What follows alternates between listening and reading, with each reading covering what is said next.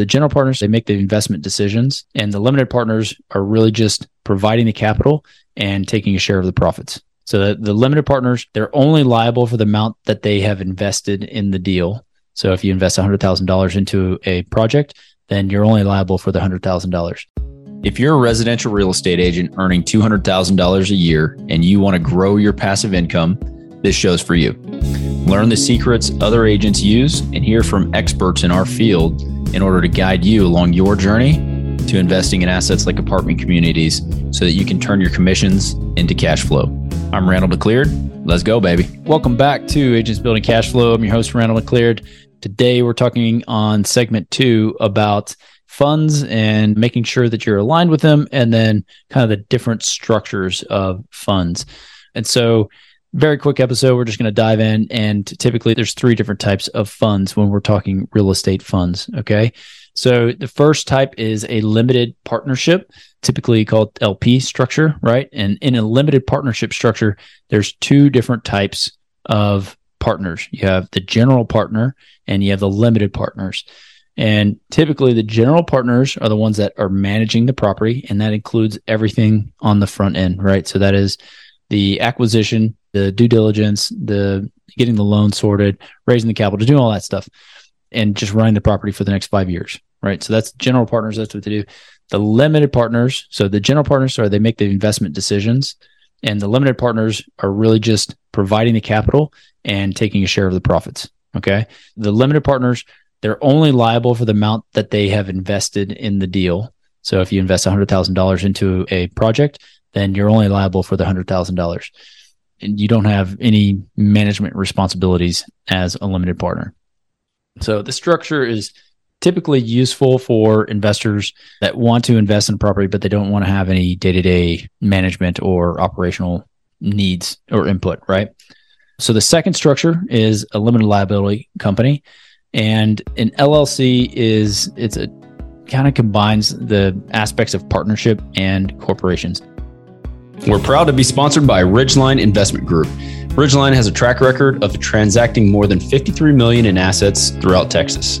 Ridgeline is currently looking to acquire 100 to 200 unit Class B multifamily communities between 5 and 20 million in San Antonio, Temple, Waco, Tyler, and other Texas secondary markets. To learn more about Ridgeline Investment Group, visit www.ridgelineig.com. So like an LLC structure, the investors are going to be called members, not limited partners, and they share in the profits and losses of the company. Unlike limited partners in an LLC members, they do have management rights if they are given them. So you can typically have different classes of shares, some with voting rights and some with non-voting rights. And that's typical structure when you're setting it up as an LLC. And the LLC also provides some personal liability protection to the investors, kind of like a corporation. So this structure really kind of what we see in Texas a lot is an LLC structure.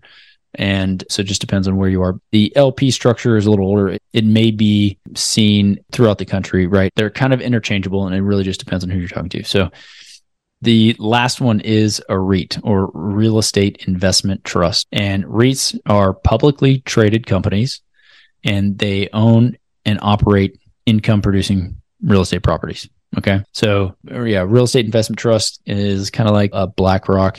They're required to distribute at least 90% of the income to shareholders in the form of dividends. And they can be structured as a corporation, a trust, an association, all kinds of different things, right?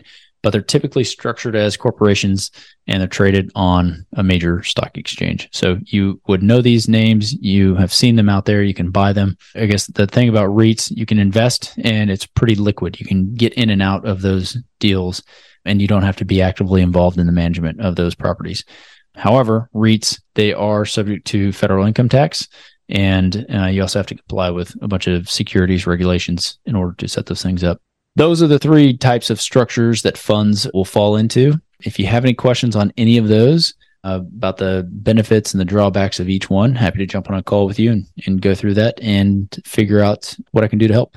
All right. So yeah, stay tuned. Next week, we're going to dive into fund managers and really what the role of a fund manager is and why it's important to know what they do. So Good chatting, good catching up. See you on the next episode. Surprisingly, most of the agents we speak with got into real estate hoping to gain passive income and become work optional. However, only 1 in 5 ever start investing. Most are simply too afraid to start. Once you get educated by listening to this show, you'll be able to overcome that fear and become the 1 in 5 who are finding financial freedom. Don't miss a single episode. If you want to stay up to date, the best way is to make sure you're subscribed. So if you haven't done that, go ahead and do it now. And we'll catch you on the next episode.